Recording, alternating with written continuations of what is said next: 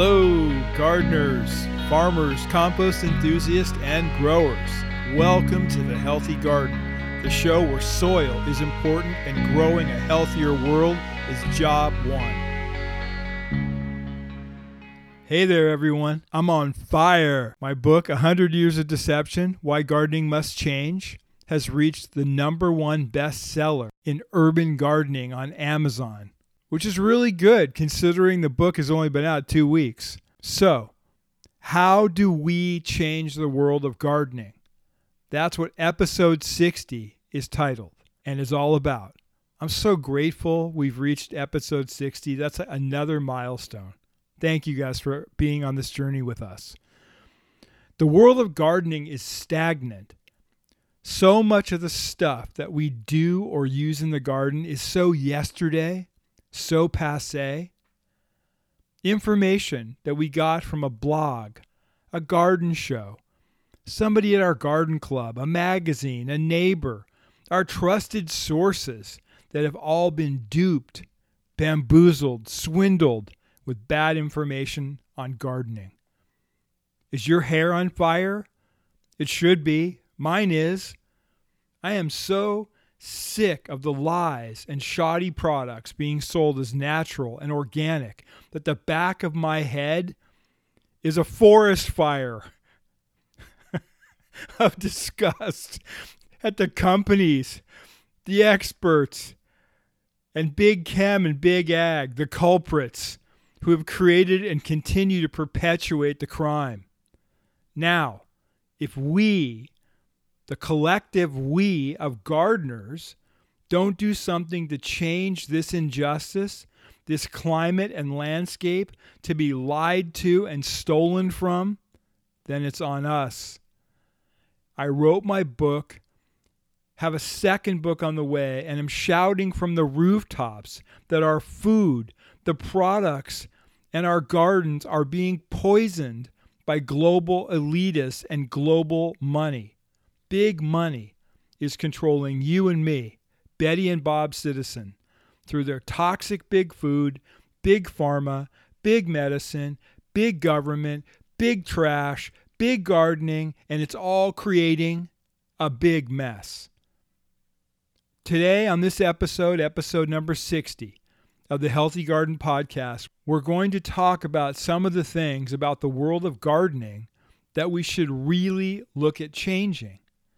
Why these things need to be addressed, and how as gardeners we can stop the madness and address the problems that are holding gardening back. There is no reason at all in this day and age that we are stuck in the 1970s with pesticides, in the 80s with a lot of product mixes that some of the big nurseries carry, in the 90s in terms of GMOs and herbicides, and the millennium when it comes to the phony faux organics that was created over 20 years ago. I don't know about you all, but I live in 2023 and I want healthy gardening, healthy products, healthy food, and that means that all of the stuff is real organic, really safe, and really natural. I can't co-sign poisoning the earth or its inhabitants, the people and animals that live here any longer. Can you?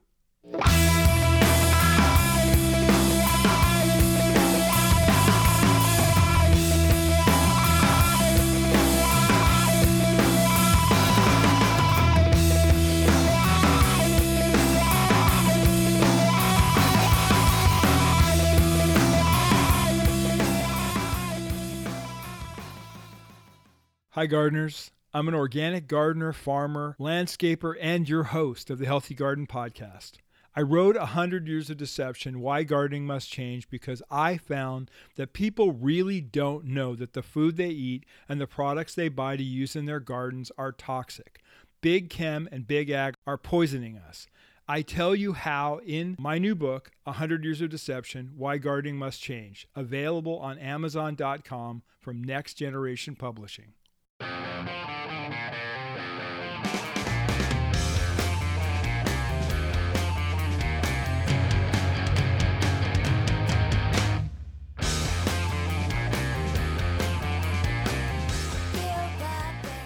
I was rolling through a depot and an L's just to see what was cooking on the big box firing line of gardening last week. I like to do that every once in a while because it really tells you just how far the chemical companies and the junk products companies think they can push the market. They control the market because they sell gardeners chemical concoctions that are relatively cheap to make, and the junkers, the companies who sell you amendments, simple fertilizers, and soil made from animal byproducts, from animal death camps, or soils with green waste compost, the optimal word being waste, that comes from the big trash toxic municipal waste dumps. Either way, it's a big box, big scam. But the bag or box says natural and organic on it. But it says pet safe and child safe, so it must be good. It must be safe. Come on, gardeners. Anything sold at the Depot, L's, Caustic Co., the W, or any of your regional big boxes like Freddy's is absolute garbage. It's cheap. It has big margins for the retailer because they blow it out the door with all sorts of manufacturers and distributors' sweetheart deals that sucker you in with a buy two and get six freebie. They keep you and your garden addicted to crack. They also have merchandising teams that come in and stack these garbage products high in all sorts of snazzy end caps designed to lull your mind to sleep when it comes to common sense. That makes me think of a whole other side of this argument I'm having with myself for your sake. First, I don't know why any gardener in the world would buy anything from a big box or big market superstore for their garden.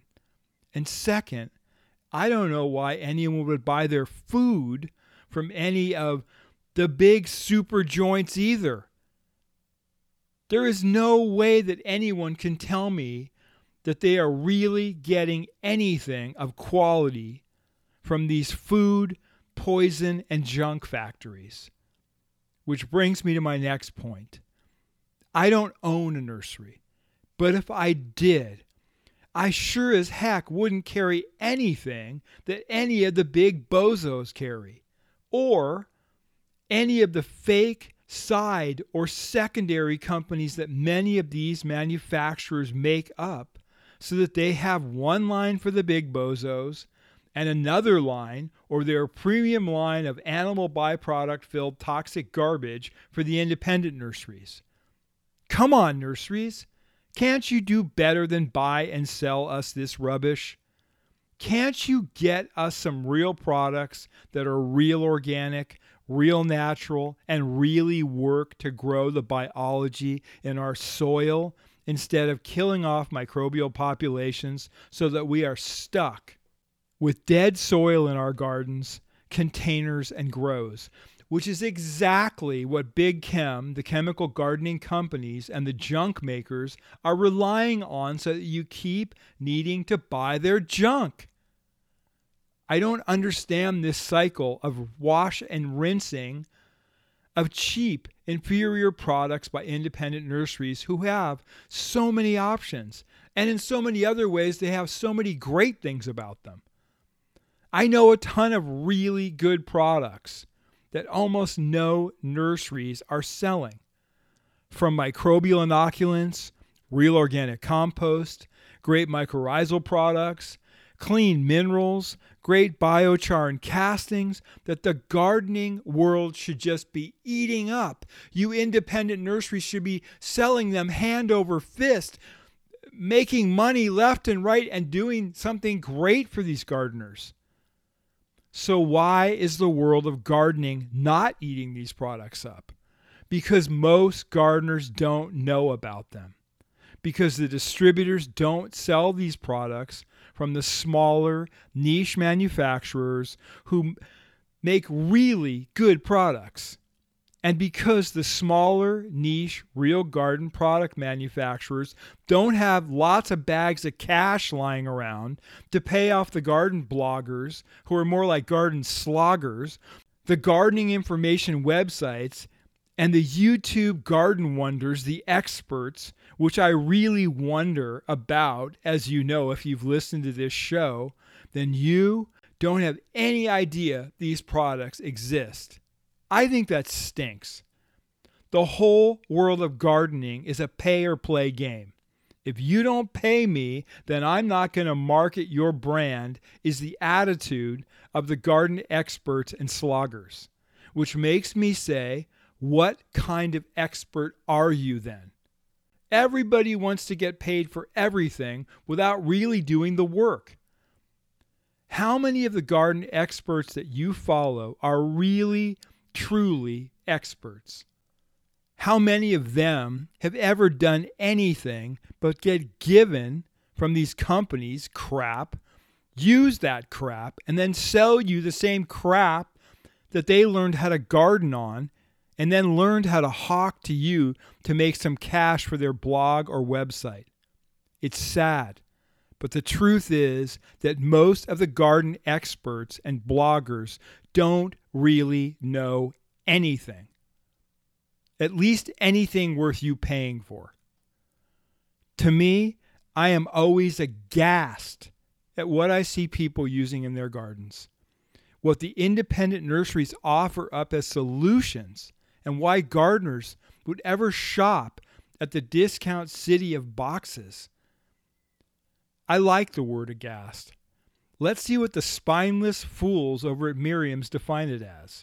Aghast, an adjective meaning struck with terror, amazement, or horror, shocked and upset. The horror. One of my favorite lines ever in a film. Brando's Colonel Walter E. Kurtz was genius in Apocalypse Now. The other line that is so appropriate to finish with this section regarding garden sloggers and experts: you're neither. You're an errand boy sent by grocery clerks to collect a bill.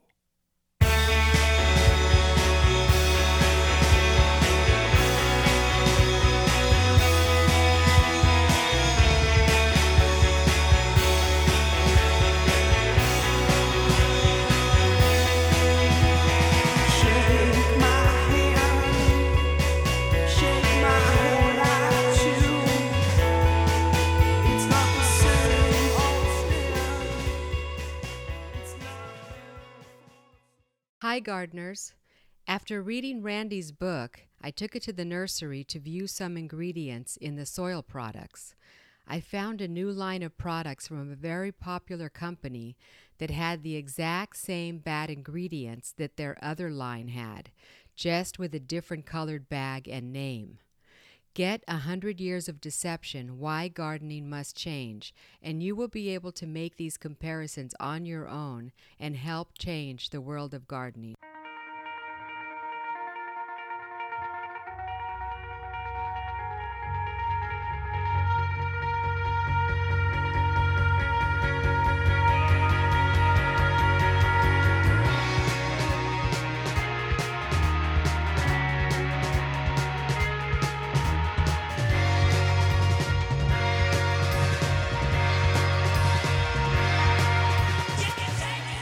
So, how do we change the world of gardening?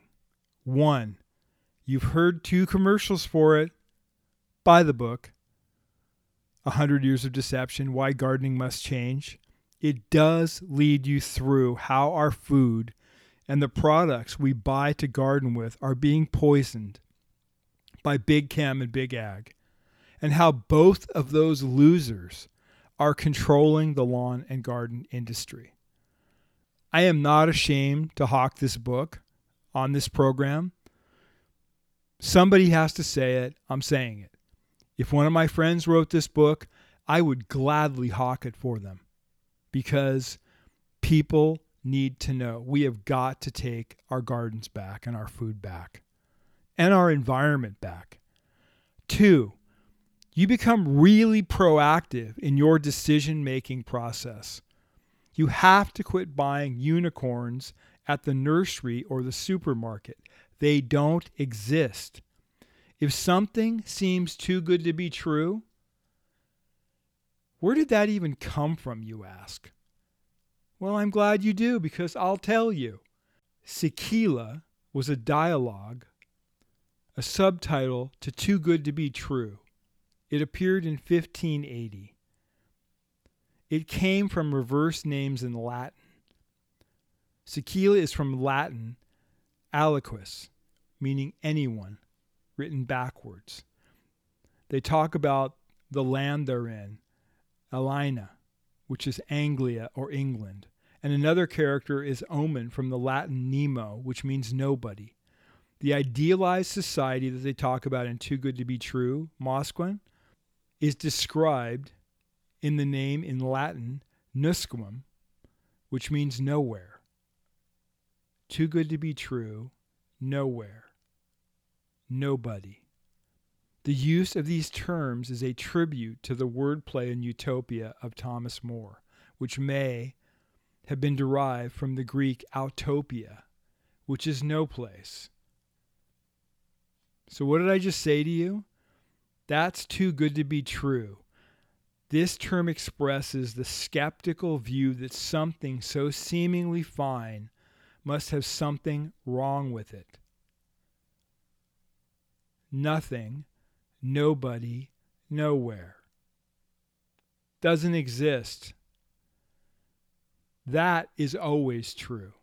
It's like the search for organic Oreos. They did once exist, but went away because organic flour and organic sugar do not an Oreo make. You can't even find any reference to the organic Oreos anymore, but I have the screenshot. I've got the proof. Now, what do we have instead of the organic Oreos? Their newest product, gluten-free Oreos, and all kinds of imitations.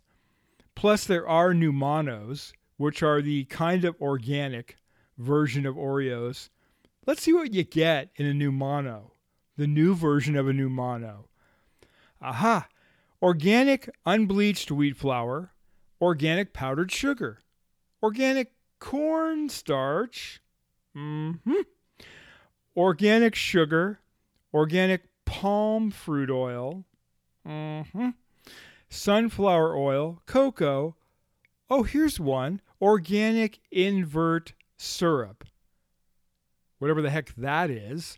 Natural flavors. One of my favorites, of course. I always reach for the natural flavors. Sodium, unsweetened chocolate, salt, and soy lecithin. Now I'm curious. What is invert sugar? Well, here's what our crack research team came up with. An edible mixture of two simple sugars, glucose and fructose, that is made by heating up sucrose, table sugar, with water. This mixture has the opposite direction of optical rotation as the original sugar, which is why it is called invert sugar. Wonder what Rudolf Steiner would have to say about that one. Is it the same as high fructose corn syrup? Well, the difference between high fructose corn syrup and invert sugar is their glucose to fructose ratio. While invert sugar has a 1-to-1 ratio, high fructose corn syrup goes through enzymatic processing, resulting in higher fructose percentages and lower glucose percentages. What are the warning signs to any of us that are eating invert sugar? As with all types of sugar, consuming too much inverted sugar can lead to weight gain and metabolic health issues such as diabetes and obesity. Where do we find invert sugars? In case you want to go on a trip and find some invert sugar. Invert sugar can be found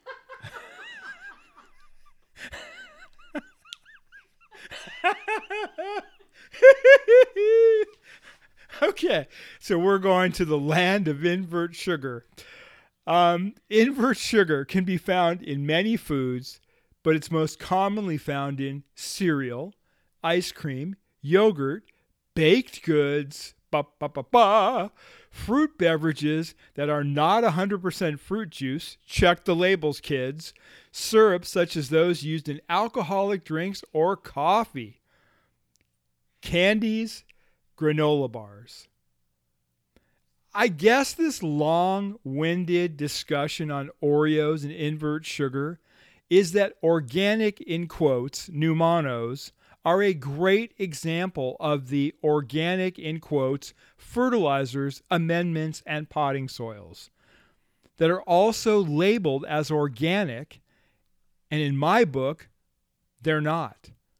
Well, literally in my book, they're not.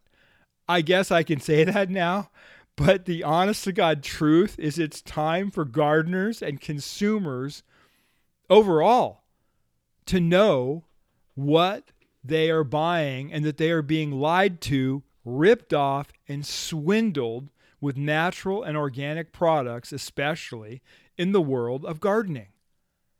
I love gardening. I love landscaping. And I love farming. I started out as a conventional gardener and landscaper. I never was a conventional farmer. I call conventional gardening, landscaping, and farming chemical gardening, landscaping, and farming, because it is. I learned how to do it all wrong, use all the wrong products, and trust what I was being told by others in the business and at the stores and suppliers. I got after myself and started to break down what seemed honest and realistic and started to dig deeper. I've done some of the research for you, but please, by all means, dig deeper. Let's teach each other. Let's share. The only way to change the world of gardening is for gardeners to take matters into their own hands and use only real, good, safe, sane, and real organic and non-GMO products. Until then, gardeners will be at the mercy, the whim of manufacturers and industries that have been poisoning us for over a century. They will do it as long as they can turn a buck doing it. The answer? Demand more. Demand better. Know more. Know more than the experts you listen to. Quit turning a blind eye to the creeps who are misinforming you and selling you toxic trash. Don't be afraid to stand up, ever, and speak the truth. I do. And you know what, guys? Sometimes it's not popular, but it's the truth. And frankly, I don't care if my popularity slips, because I know at the end of the day, I'm doing what's right. Please join me, and let's all change the world of gardening together.